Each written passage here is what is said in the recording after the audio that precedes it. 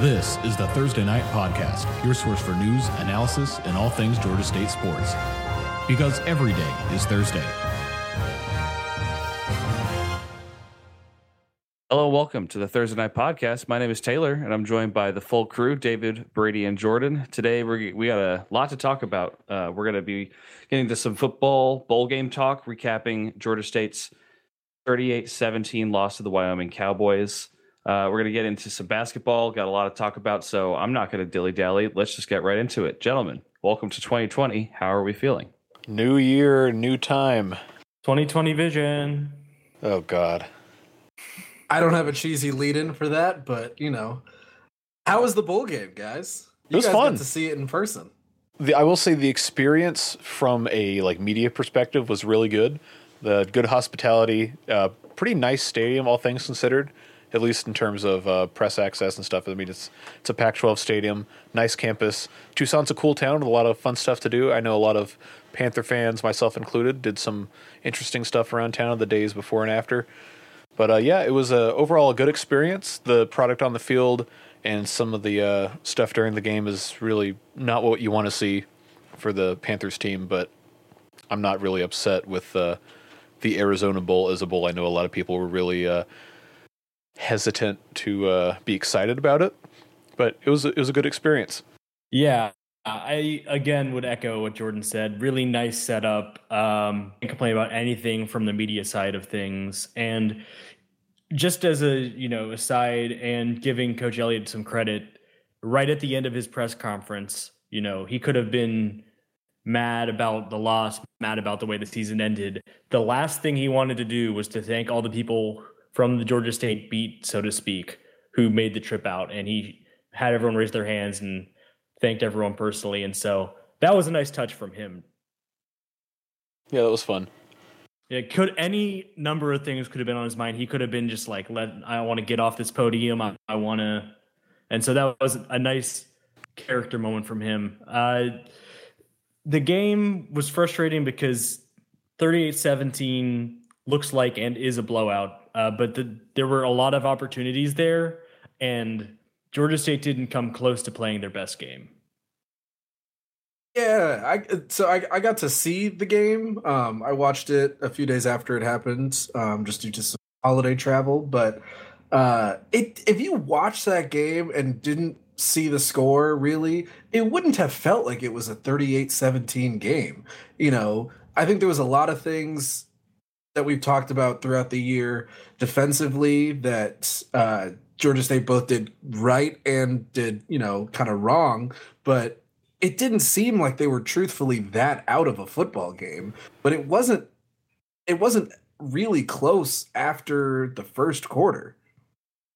There's just a lot of really bad misses on special teams and some really questionable play calling, including the really, really baffling call to try and block a punt that just completely transformed that drive. And Sean Elliott, to his credit, did take ownership of that in the press conference and said, hey, well, I should have completely vetoed that, but I didn't, so that's on me. But it was the team offensively seemed better than they were at the end of the season in some respects, but you could tell, especially after Dan went down in the second quarter with what appeared to be a re-injury to his knee. Thankfully, he seemed to be okay and finished out most of the rest of the game after resting through halftime. But it's just a lot of really costly mistakes, just mistake after mistake after mistake, just turnovers. Oof, it was bad. No, I think you're absolutely right. I was really encouraged by that first drive where it looked like Dan of old. And, it sucks that they couldn't have kept that momentum going throughout the game, but this was the first time that Dan has rushed for more than 15 yards in a game since he tore the injury, which seems crazy. It was nice to see that even if it was for just over, half of a football game to halfway through the third quarter, that it looked like Dan of old, that dynamic quarterback that we saw for the beginning of the year, Yeah, the beginning of the game, I mean, I hope that even in the loss, Dan and seniors and the guys who won't play for the team again can go back and look at that drive and just be like, that's us. And, forget about the loss, forget about the stretch at the end of the year with going from 6-2 to finishing 7-6, because that's what this team could be all year and showed it often. And it definitely felt like it was going to be a different game than what it turned out based on that first drive and based on what the expectations were, because Wyoming hadn't let any team run for 170 yards all year. And Georgia State ended up with 199. And I think if you had told me before the game, Georgia State will not only be the best rushing team that Wyoming faces in total yards, but also does what they do in the first drive, I would have been like, oh, so this isn't at all what we expected, and it's going to be a Georgia State win. But that's not how it played out. I thought if you gave me the given that Georgia State will run the ball successfully, I would have said that's going to be a Georgia State win, because I thought that would be what the game would turn on. But just because of you having back-to-back offensive plays that ended in turnovers, the turnover on down that was originally called a touchdown on a fumble return, but got overturned. And then the next drive, just a really bad interception on the first play of the drive. And Wyoming scored the 2 touchdowns there. And what Jordan alluded to, the blocked punt attempt that ended up continuing Wyoming's last drive of the half, which culminated in that just crazy 51-yard touchdown pass where Levi Williams got hit by Jordan Veneziel into the bench, but he got off the pass downfield. Wyoming guy makes the entire back half of the defense miss inexplicably, and what should have probably been a sack or just an incomplete pass was a touchdown that swung the game. Oh, that was just such a bad play. And it sucks because, a lot of I felt like the front four for Georgia State did an exceptional job. As you said, Jordan Veneziale played incredibly well. I think he had 2-3 tackles for a loss. And I mean, they were great tackles. He was getting after guys in the backfield, and but that play, it's just, it seems like Georgia State was just a step too slow, or anytime it was 3rd and short, the defense was playing off, and Wyoming got that first down that they needed.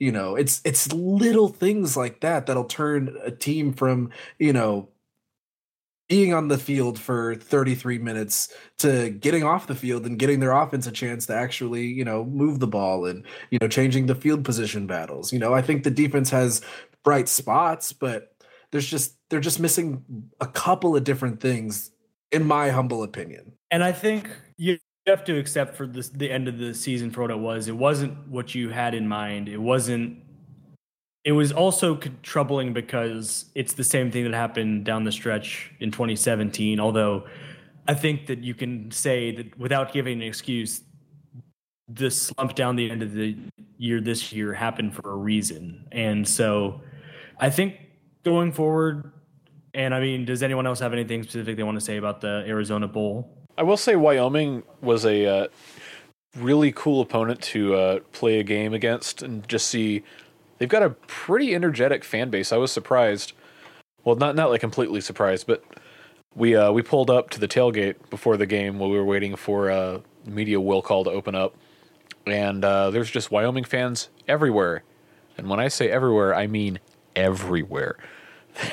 I think the attendance for the game was 32,000 something, and it was probably 31,500 Wyoming fans there.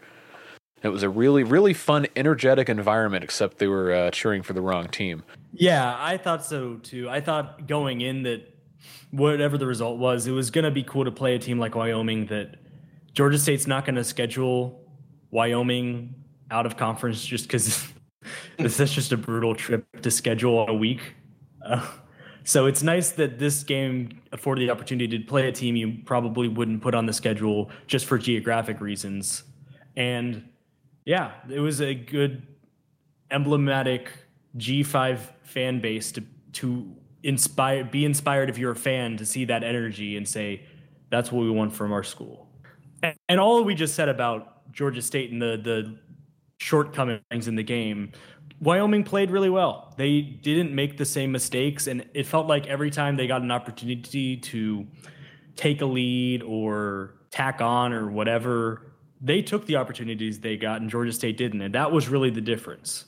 Yeah, it seemed like every little mistake that Georgia State made, Wyoming was there to pounce on it and capitalize on it. Hats off to them. They played incredibly well, but it still felt like Georgia State could have been in that game.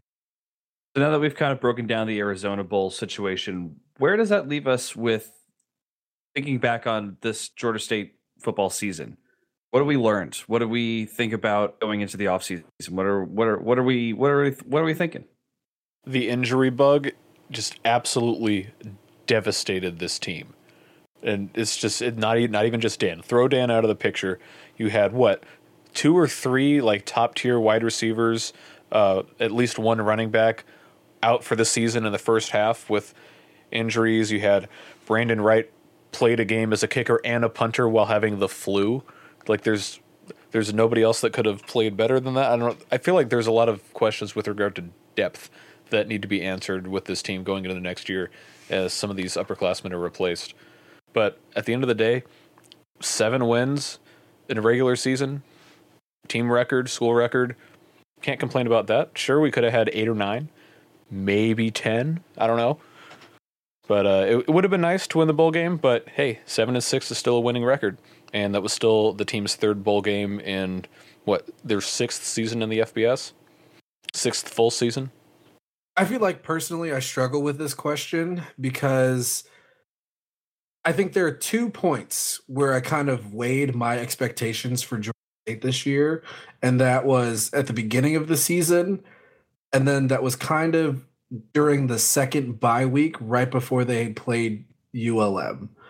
And at the beginning of the season, I thought that this team could have got 6 wins. I think college football is really hard. I think that they were probably going to lose to some of the teams in the Sun Belt that they have lost before to in the past. App State, Troy, but Troy wasn't that good this year. Troy wasn't as good this year as they have been in the past. Sorry, Scott. But I figured that they could have still gone on the road and beaten Texas State. They would have played Coastal Carolina at least close. Beat a Furman, beat a Western Michigan. I figured by the end of the season that they were a team that could have been bowl eligible. But then as we got to later in the season, I personally moved my expectations for the season. So when Dan went down, I think it kind of bummed me out a little bit because genuinely, I thought that this team probably should have only lost to App State the rest of the way. If Dan stayed healthy, I think that was the only other loss on their schedule. But we're sitting here and they lost to 3 other Sun Belt teams and then they lost their bowl game. So I think on the whole, they definitely exceeded my expectations, but I still have this feeling of I want more. I wanted them to achieve more this year, and that kind of sucks. Yeah, it's a tricky thing because I think when it was a 6-2 team, expectations did change for a lot of people. And life doesn't always work like that. And you have to move forward. But I think it is important to say, not to take away any disappointment people have, but with Georgia State's history, you cannot look down at a 7-6 season. You can aspire to better, and you can wish that the season could have gone better. But 7-6 at this point, especially given what's gone on in the past and just some of the real lows that the team has gone through, you cannot look at this as a failure. And especially when you add on that you beat an SEC team at their place and you really took it to them at that. Not to overly belabor, I don't want it to be a thing where next August we are still just continually bringing up the Tennessee win, but it was a big deal. And it was the highlight of this year, I think you can say, in retrospect. Nothing really ended up topping that. And it was a big deal. But again, if we're still talking about it next August, send in listener questions and be like, please stop talking about the Tennessee win. But this is what I keep going back to in my mind. And I guess I'm going to move to just general off-season football talk. What we have learned from both in 2017, when the defense was a strength of the team, and in 2019 when the offense was the strength of the team, is if you want to clear that hurdle and win a Sun Belt championship, both sides of the ball have to be really good. App State has been that way. They've had it on both sides of the ball, and as a result, they've been the best team in the conference since they've joined, basically. And so I don't know what the answer is. We're not out here calling for heads. Like, that's not our place. Reassignment within, finding a new defensive coordinator on staff, whatever, or going out and finding one from outside. But the fact of the matter is the defense got a lot of the experience last year with some guys getting to play early because of injuries and just lack of depth. And last year, the defense gave up 37.4 points per game. This year, it only improved to 36.2. And you saw a lot of the same things on defense that plagued the team last year and their struggles to happen in the bowl game. A lot of busted coverages leading to just big plays, wide open runners. And it's a problem, and it's not going to... It might not get any better. Like it might not be that the current scheme is the answer. And you can't get complacent with this because the offense is replacing Dan Ellington, but the offense might still be a plus next year. Next quarterback coming in might be able to do enough. And if next year, if you still have a 30 plus point offense and the defense is still struggling because nothing changed or whatever, then that's going to be a real disservice to the progress of the team. Oh, I mean, I think that's well said. It's hard to watch a defense that is predicated on avoiding the big play, give up big play after big play after big play. Oh, and I think coming into the year, we talked a little bit about how important it was to develop a pass rush. And I think this year they were markedly improved from last year. I think they had like 3 sacks last year. No, they had like 6 or 7. And I think they kind of changed their scheme a little bit and were a lot more effective with the guys that they use this year. But I still think that things have to get better as a defense. And Brady, you've said it a lot throughout the year. It's, getting more quarterback hits and, more negative plays, affecting the outcome of plays more than just hitting guys after the fact and stuff like that. I don't know the answer, obviously. I don't envy Coach Elliott for what he has to do or the conversations internally with Georgia State football. But something has to change. Something's got to be different on that front if this team is going to have aspirations for Sun Belt championships galore. Yeah, and I would just also say explicitly, because I would want to single this out as a point to say that I'm not trying to be overly negative to the players on the field, because there's guys at every level on the defense that can be really good and have been really good. This is not to disparage the players, because I think that there are some real building blocks for the defense that if something, even if it's tinkering within the scheme, whatever, like just it's gotta, something has to be different, because was it Einstein doing the same thing and expecting different results? The definition of insanity. It's just, you can see what happens just within 1 year in any conference in college football. You can see teams that, or it's they actually make a change of defensive coordinator or offensive coordinator, or whether it's just they change something.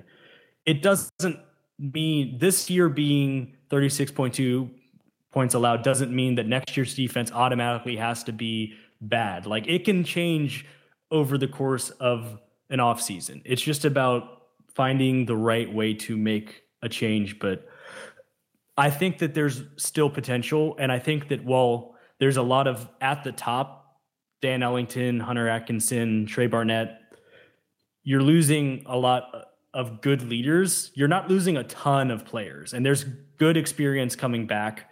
There's a good signing class coming in. And so I don't know that what you lose is irreplaceable. And on the topic of kind of looking forward to some offseason news, we do have one concrete piece of information to talk about. Jimmy Smith, Georgia State running back coach, has gone to Arkansas. So that's something that we're going to have to be monitoring towards the offseason. I mean, this has bin kind of a pattern for Georgia State, so it's not a process that coach is unfamiliar with. So it'll be interesting to keep an eye on how that situation develops, and hopefully, I mean, there is a lot of talent in that running backs room, and it's going to be a pretty critical part of making sure that the offensive identity of this team stays to the run, especially considering it's going to be such a big change coming with Dan Ellington leaving, another person coming in at quarterback. So my kingdom for a running back coach staying more than a year. It is a loss because it was obvious he did a good job with the running backs this year. Also just a loss because he had real Atlanta gravitas in the recruiting. He had been a successful high school coach in the Atlanta area.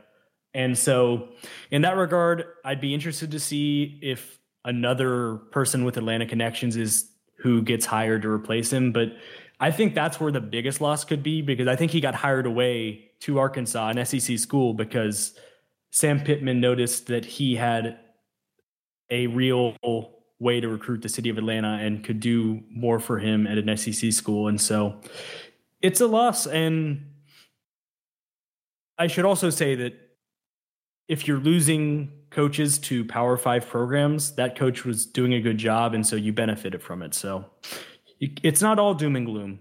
There's the positive of that guy was doing something right because he just got hired by an SEC school. Right, like you said, he did a great job, and that was clear on the fields that we saw this year. I mean, Georgia State had a record rushing year in a ton of facets. Trey Barnett easily established himself as the best running back in Georgia State history. Like, he did a lot with the talent that we had. So, we obviously wish the best of luck to him and thank him for everything he did for the programs. So that was a lot to talk about. We're going to have a lot more content coming to kind of break down the signing class Georgia State just went through, as well as kind of some season review pieces. So we'll be sure to share that stuff on social media. So make sure you guys are following us on Facebook, Twitter, all that fun stuff to make sure you don't miss any of that. And again, we're going to be covering Georgia State off-season stuff, whether it be recruiting or, new coaching hires, that kind of stuff. So make sure you pay attention and keep it locked for all that kind of stuff. But we're going to move into some Georgia State basketball talk. Lots to talk about. Lots and lots and lots to talk about. Let's just kind of run through the last couple weeks of Panther basketball. So just a quick reminder, if you need a quick refresher for the last couple weeks of Panther basketball, lost to SMU on the road in a pretty close game. I mean, the Panthers admirably. A solid win over your final non-conference opponent at home against Middle Georgia State, then a win against App on the road, and then back-to-back road losses at Coastal Carolina and at Arkansas State. I think that going into this, which is the worst road trip of the conference season, 3 in 5 days, 6 days. Yeah. And I think that going into this, anyone would have been happy with 2-1, definitely happy with 3-0, obviously. So the fact that you split the Carolinas and then you're in control to go 2-1, but then lose it late against Arkansas State, I think it's frustrating to see it go to a 1-2 road trip. But the fact is, it's over. You don't have to get too down about any individual losses because, well, it's a one-bid league anyway. But there are definitely things to talk about, from some troubling trends, but then also some encouraging things moving forward. Yeah, absolutely. So I guess let's start with the good. No disrespect to them, but I feel like we can move past the Middle Georgia State game. Nice win. Obviously, they play them almost every year. Good to, kind of reset things after that SMU loss. But I wanted to talk about App State because I think coming into the game, we internally talked about how we weren't really sure what App State was. They kind of surprised a little bit in their non-conference schedule. And I think this was a really good road test for Georgia State. And, the good is they built that 17-point halftime lead and, got the lead almost up to 20. And the final score is not really indicative of App State coming all the way back. But I think Georgia State has kind of let that problem of taking the foot off the gas pedal creep up at them in second halves of games. That wasn't necessarily the issue against Coastal Carolina. In that one, they just had to come back. They kind of went back and forth, and Coastal pulled away a little bit, and Georgia State, their comeback attempt went short. But, that's directly what led them to lose at Arkansas State. And, I think if a team is just going to shoot lights out and be better than them, then fine, absolutely. We could sit here all day and talk about that, but sometimes you just get beat. But the Arkansas State game and a little bit of App State, those games are frustrating because if you just put your foot on the gas pedal, you don't let up, and you play 40 minutes of, great basketball, you're probably going to win games. In App State's case, the deficit was a little bit too large, couldn't come back all the way. But, Georgia State left the door wide open for Arkansas State to come back the entire time. Entire second half. That's all Arkansas State really did, was just come back and chip away at that lead. And I think there was like 3, 4, 5 minutes where Georgia State just could not score in the second half. And that's, that leads to games like that. Yeah, I guess I'll also take the opportunity to talk about some positives first, good before the bad. In this last game, Nelson Phillips and Cavante Ivory were tremendous off the bench, and they brought an energy together in defense, especially when there was a little bit of zone thrown in to throw back to the 100 days. It was really, really encouraging to see, and if those two can be a force, even if it's not always at the same time in both games, but Nelson's been a really solid contributor for the entire conference season. And he definitely was not the reason for the loss because he played great on Monday. Cavante had what I have to believe is a career high by a lot, 13 points, 6 of 8 from the field. I think that the trouble is just the turnovers and the nature of the turnovers and how they're happening in open play. It's starting to become a problem. It's been an issue most of the year, and we definitely have talked about it throughout the year, but against Coastal, you just kept turning it over. It was piling on, and it was pass across the court that gets intercepted and Coastal runs in transition, or just a bad pass, not putting enough loft on it to get it into the paint or whatever. And it wasn't even just one person against Coastal. You turned it over 23 times, and no one had more than 5, and a couple with 4, a couple with 3. And so when it's not even just like one person's having a bad night, that's a troubling thing with turnovers, because this team, a lot of the guards can just get by whoever they want in man defense just on the drive pretty much when they want. A lot of good shooters, and there's a post presence. All the parts together, it feels like a really good cohesive unit to go get wins. And it's just stuff like the turnovers is just a real it's a real problem. It's a real pebble in the cog, I guess. I was looking for the metaphor. No, it's gonna definitely hold them back from whatever goals that they have set for themselves. Because you're right, like this is not an overtly bad turnover prone team. I mean, 14 or 15 turnovers a game. Yeah, I mean that's probably middle of the pack in the country. You'd obviously like to see that number closer to 10, but I think you can live with that, especially since this is a Georgia State team that, forces opponents to have 17 turnovers a game. But man, that Coastal game was just incredibly sloppy. And they didn't deserve to actually win the game, and that's why they didn't. I would argue, if we're going for what we want, I think 14 is too high. I mean, 14 is not I wouldn't say that's probably middle of the pack. I'd say that's probably below average in the country. But I guess the other point is that it's literally even assist to turnover. The assist to turnover ratio this year is exactly 1 right now. And you definitely, you're not going to have a lot of success if you're turning it over as much as you're getting assists. It's not a scientific thing, but as good as the turnover margin or as good as the forced turnovers are, the fact that you're turning it over almost 15 a game is negating some of the impact that good defense is having. Which sucks because it's a really good defense. It is exactly as good as last year's. And they switched schemes. Like, that's really, really impressive. I would even argue it's better than last year's. And I just pulled up the Sun Belt Conference rankings for all these different statistical categories.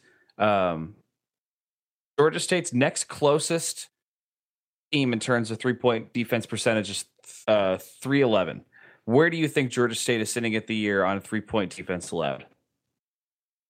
Oh, it's in I know the answer. It's got it. It's like in the 260s, 270s. You nailed it right there, 260. Oh, which is insane. No. Not only is it insane, it's like considering the caliber of teams that Georgia State has played, including Georgetown and Duke, ranked number 2, 3 at the time. Duke, yeah, that's probably the biggest takeaway on the positive end that I've had so far this year is just Georgia State smothering perimeter defense. They're like top 5 in the country, aren't they? I can look it up. Hold on. And that's with Arkansas State did have a good game against it. So like the numbers have been even better in the recent past. It's just, the one game bumped it up from 25 to 26 is how Scrubs at 26% 3 points allowed. I mean, come on. It's you're shooting threes really well, 38%. You're not allowing threes, 26%. The field goal percentage overall is 39% allowed. The thing that if you're going to nitpick on the offensive side is you're just a hair under 45%. And so if you're shooting a little better overall,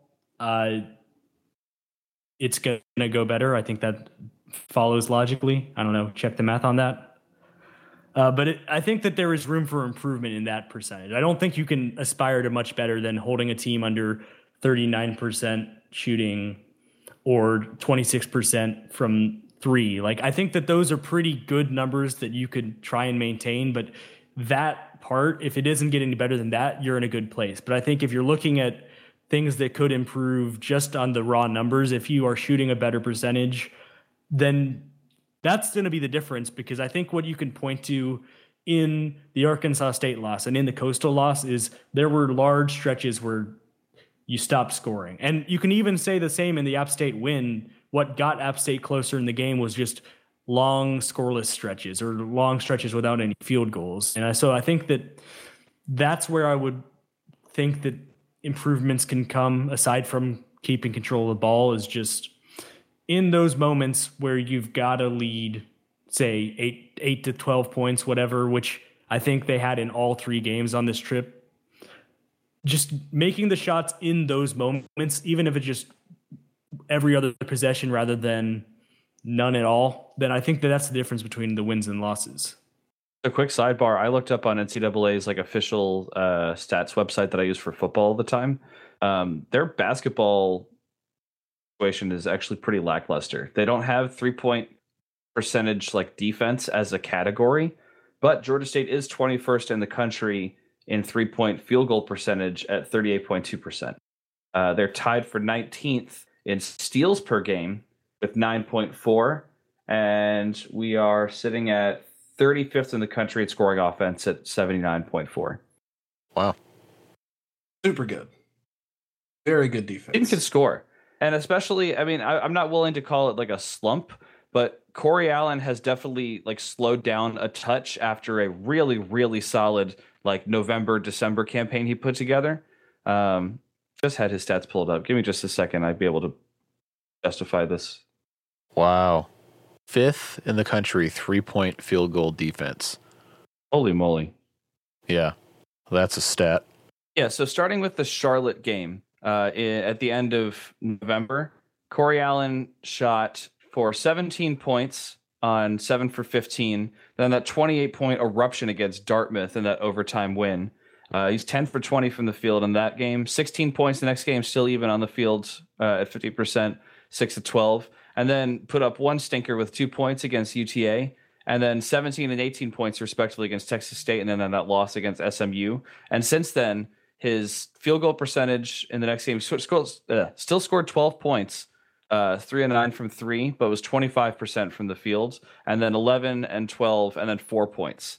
So other than scoring a good bit of his 12 points from the free throw line against Middle Georgia State, Corey Allen has definitely slowed down a touch. And I think the Panthers have really missed that extra scoring option that he gives them, and he can kind of take over games in that moment. So if he can kind of get back on track, and I'm not saying that his performance has been bad, but he has slowed down just a touch from that stretch of 7 games where he played so well for Georgia State, and we won 7 games in a row. That if we can get back to getting him at that level of production, I think that this team is going to benefit greatly from it.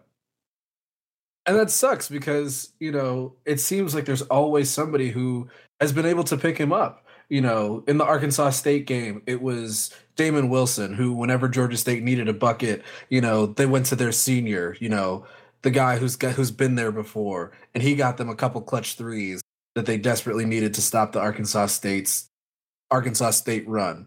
In the Coastal Carolina game, it was a little bit more Kane Williams. We kind of saw him take over in stretches, and it's frustrating because it's not just one guy. It's been a couple of different guys that have just taken over games when Georgia State has needed a bucket. And I would agree with you. I would agree that Corey Allen has kind of sagged off a little bit, but I think it's also especially with the last 2 games, they didn't have just one guy that could put them over what they needed. And that, I think, I guess we have to ask if it's going to still be Allen, or what happens offensively when Georgia State doesn't have that guy who's just going to sit there and say, tonight's the night I'm scoring 20 points and nobody's going to stop me. Right, and I don't want my point to make it come off like I'm disparaging that he's the only reason that the team is seeing a little bit of a step back in production, because that's absolutely not true. A lot of the problems that we've touched on are more kind of holistic team issues that somebody performing individually, like you said, isn't going to overcome. I think it is worth going back to the point which Lanier has been one to continue to say is, despite some of the big names who were returning and had played on tournament teams, it is by and large an inexperienced team that doesn't have a ton of D1 experience. And there's a lot of talent, and I wouldn't put many teams in the Sun Belt ahead of Georgia State on just talent alone. But this far into the season, especially with this road trip as it was, it'd be understandable if this is a rough patch and this is where guys are starting to feel it in the legs, and just the brunt of a full season is starting to weigh on guys. So I think that that's another part of it, and it's just going to be about these 2 losses weren't going to be the difference between you making the postseason or not. But what are you going to learn from them, and what happened in them to not have that happen again when you're in that situation again? I think we've taken for granted in the past few years that there has just been a guy like Malik Benlevi who's been there through all of it and who's done the growing already. I think a lot of the guys on the roster, with maybe the exception of Kane Williams, are still doing that growth. Yeah, no, that's true. And the nice thing is Georgia State will have an immediate opportunity to, 1, test the legs, but 2, kind of test the mettle of the team, because, the Raging Cajuns come to town on Thursday. It's not a blockbuster Sunbelt showdown as it's been in years past, but it's still, sort of a rivalry game. And it's definitely a game that I think that the team kind of gets up for a little bit. And it'll be important to see just kind of how they respond to this past weekend. I would go a little bit further even and say it's basically the schools that come on the schedule divided by states, or just basically, I think, the Carolinas for App and Coastal. And I think in every pairing, there's at least one team that you go for this season, oh, we have to watch out for them, except for the Louisiana schools. And that's not to say that Georgia State couldn't lose one or both of the games. It's not to say that the teams aren't able to win on any given night. But I think that it's fair to say that this is probably the best home set for Georgia State because Louisiana Lafayette is struggling with injuries and has not had a year that they wanted this year. And ULM, similarly, I don't know what their injury situation is. It's not nearly as bad as Louisiana as I would not think. I think they're down to like 8 healthy scholarship players. But it's neither team really scares you like the teams you just played in App or Coastal or Little Rock, who have surged on and are the 2-game leaders in the Sun Belt right now. And so I think in that way, it's important to win your home games, as we have said and will keep saying. But I also think you're playing at home and you're playing teams that on paper you should be able to win and win comfortably. And so while you didn't get much rest on this 3-game stretch and you couldn't put a game away, which meant that starters had to play all the way down the stretch in all 3 games, maybe this is the time where you can get greedy and say not only does Georgia State need to win, but Georgia State needs to get the starters out with 6 minutes left. Yeah, 2 comfortable wins would be very nice for the Panthers. It would help them greatly because the season doesn't necessarily get any easier after this week. They've got to go to the Alabama schools. We'll kind of touch on that later. But they'll have 3 straight road games again once they go to Alabama, and then they'll play Southern. So, 2 comfortable wins against the Louisiana schools, kind of regroup as we kind of get into the teeth of Sun Belt play. That would go a long way to seeing what this team really can do.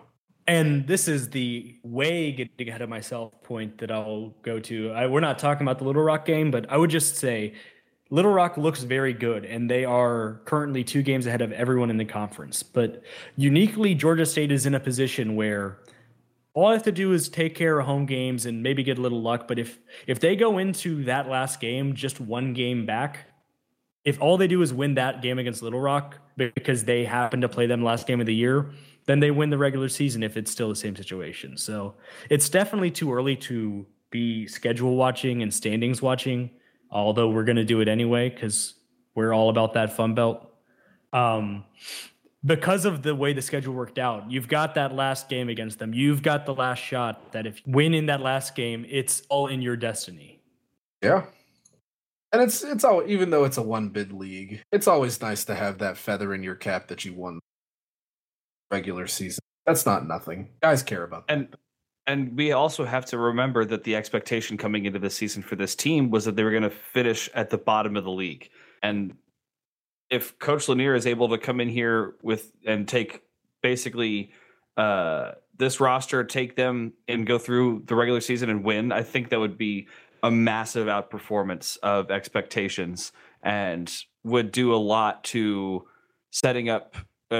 towards setting up Georgia State for future success, because recruits see that kind of stuff. And, people in the that are already at schools that are maybe thinking about transferring down from like a high major school and looking for a place that they could come, kind of like a Kevin Ware, they see that kind of stuff. So if Georgia State comes out, and again, this is completely all still in hypotheticals because it's January right now.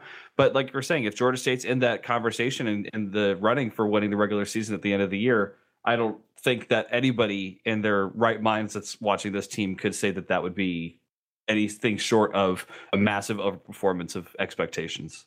Don't worry, though. It's already transfer you. Guys are still coming here anyway. So moving on into the question portion of this week's podcast, Mike from Marietta wants to know, who is the bigger basketball rival to you guys, Georgia Southern or Louisiana? I'll give you a hint. The coach's name is Bob. I actually kind of struggle with this question because I dislike both the teams for different reasons, just speaking kind of just as strictly as a fan. And we actually kind of touched a little bit on it that earlier, the fact that the dynamic between Louisiana Lafayette and Georgia State has kind of changed because a lot of the perceived beef was between Bob Marlin and Ron Hunter. And now that Ron Hunter isn't here, does any of that change for the players and the teams? Probably. Speaking as a fan, I'm still not a fan of Louisiana Lafayette, but it's a different kind of dislike that I feel like most Georgia State fans have for Georgia Southern. So maybe you guys could kind of help me reason out or kind of work out how actually I feel about this, because I really don't know. This question kind of threw me for a loop. I think for me personally, the Louisiana hatred is the wrong word, but the Louisiana animosity rivalry is 99% the 2014 Sun Belt Conference Tournament championship game and how that ended, the heartbreak associated with that. But then also when Bob Marlin's wife got into Twitter fights with Georgia State fans, and that I'm not gonna say that the Georgia State people weren't at fault, but really, you're gonna get in a Twitter fight with someone who's a student at Georgia State because they were heckling you at a basketball game when they're part of a student section whose job is to heckle? I don't know. That's just really. See, this is good because I lean the other way, actually, for a few reasons. The first of which, and this is very dangerous to say the day before another game with them, but it hasn't been a rivalry for a few years. No. Georgia State has been owning Louisiana in basketball. You can go back to the first Sun Belt championship that Louisiana came back and won in that was heartbreaking, but Georgia State's knocked Louisiana out of more Sun Belt tournaments in their time in the Sun Belt than Louisiana has Georgia State. And the heightened circumstances of that one does make it particularly painful memory. But Georgia Southern has also rained on Georgia State's parade in a couple of times with unfortunate losses. Finally, a team in the State Southern rivalry won on the road again for the first time since the 90s. And it was Georgia State last year. But I think that the Georgia Southern of it all overrules it because at the end of the day, Georgia State has been winning the games as of late. And as Taylor started off by saying, with a lot with Ron Hunter. And I don't know, I guess we'll find out, but I don't know that there's going to be any animosity between these coaches because I don't know how well they know each other, but I don't think that Rob Lanier will have given Bob any reason to, say stuff in a post game or whatever, but I guess we'll find out. That is also to say that I'm certainly not a fan of Bob Marlin, just in general. I think my rivalry is more with him than it is with anything to do with him. Sorry for listening, Bob. Yeah, big friend of the show, Bob Marlin. I think that man's allergic to blue.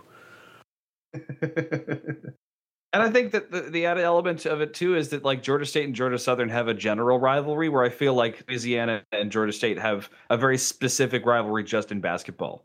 And maybe that's just because I am not as plugged into the rest of the Sun Belt football, larger universe. But it just seems like it's a kind of a one sport rivalry, but it's a very concentrated rivalry. Specifically with Bob Martin, but there's just a general air of general dislike between Georgia State, Georgia Southern. It could be any, it could be, football, soccer, basketball, underwater basket weaving, intramural competitions. Like there's just an extra level of dislike between Georgia State and Georgia Southern that I think permeates all activities, not even just limited to sports. I should also say, Jordan, if Georgia State wins against Louisiana, we should definitely put that audio back up of the not a rivalry thing. And if Louisiana wins, we should burn the tape. Get that away. All right, well, duly noted. You'll find out after the game. If you hear this was the real version of the podcast. No, the podcast will go live before tomorrow's game. But, yeah, I mean, all that I said is not to say that I would rather lose to Southern than Louisiana. Of course, I wouldn't want to lose to either team, but it just seems like Southern doesn't really care about basketball that much. Or like if the team is good, their people will start talking about basketball or they'll start talking trash or whatever. But if they're bad, we're good in football. That's any sport, though. Like, don't limit that just to basketball. Like, when football was trash, it's like, oh, yeah, whatever. But then we're a basketball school now. And then the basketball ended up being not great. Be like, oh, football team's good again, conveniently. Thank God. How about this? How about Georgia State just doesn't lose to either of them ever again? That would be nice. I'd take that. Hot take, Jordan. We'll just have to play them in the spicy no pressure. Or you go to a different conference and never play either of them ever again. But that's a different topic for a different podcast. American's not a wood bin conference. No, it's not. And the Sun Belt also should not be a That was a one-bid complete conference. change of topic. Had absolutely nothing to do with what you just said. Of course not. But We're an American basketball conference now.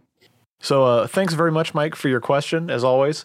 And thank you to all of you listeners who have been supporting us in 2019. It's hard to believe we've almost been doing this thing for an entire year. I believe the podcast anniversary will be February 7th is when we posted the intro pod, and the 14th was the first actual podcast. Website is the 21st of February. So some exciting milestones coming up for the Thursday Night Podcast and the organization as a whole. Thank you for everyone who's helped be a part of it and made everything happen. And just be on the lookout for some new stuff coming out. Again, the December signees for the early signing period, we're going to have some stuff coming out about them. And some season review pieces are also going to be coming out in the near future. If you remember back around fall camp, we previewed each of the position groups. So we're going to kind of do a little bit of a recap of that. But other than that, guys, I think that just about covers everything. Anything else?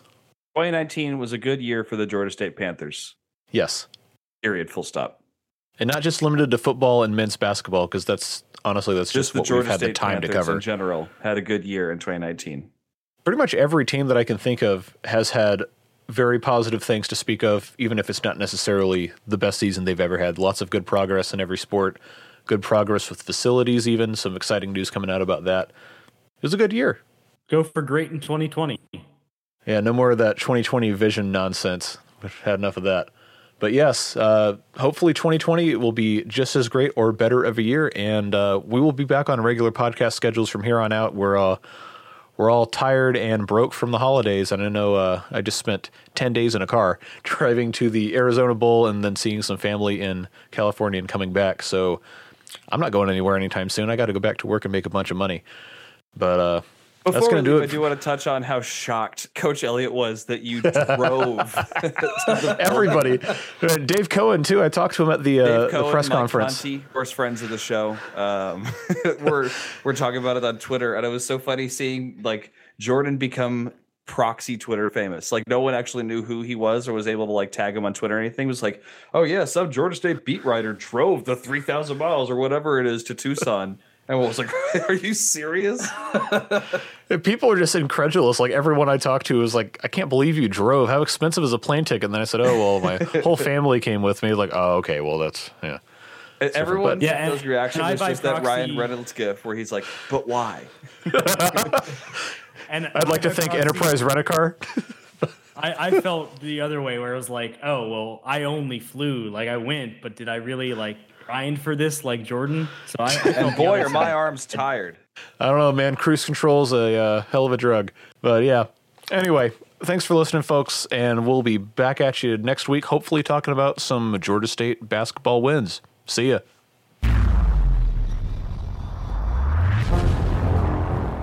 The Thursday Night Podcast is a production of ThursdayNight.com, the independent source of choice for all things Georgia State sports. This podcast and all included sounds are exclusive property of and copyright 2019 Jordan Crawford Enterprises, LLC on behalf of ThursdayNight.com unless otherwise specified. The podcast is produced by Programming Director Brady Weiler and Technical Director Jordan Crawford with assistance from co-hosts Taylor Dinan and David Salmon. You can find the podcast on SoundCloud as well as podcast aggregators like Spotify, Google Play, and Apple Podcast. To submit questions and comments or to request information on advertising and corporate partnerships, contact the show on Twitter, Facebook, and Instagram as @ThursdayNight or via email at thursdaynight@gmail.com.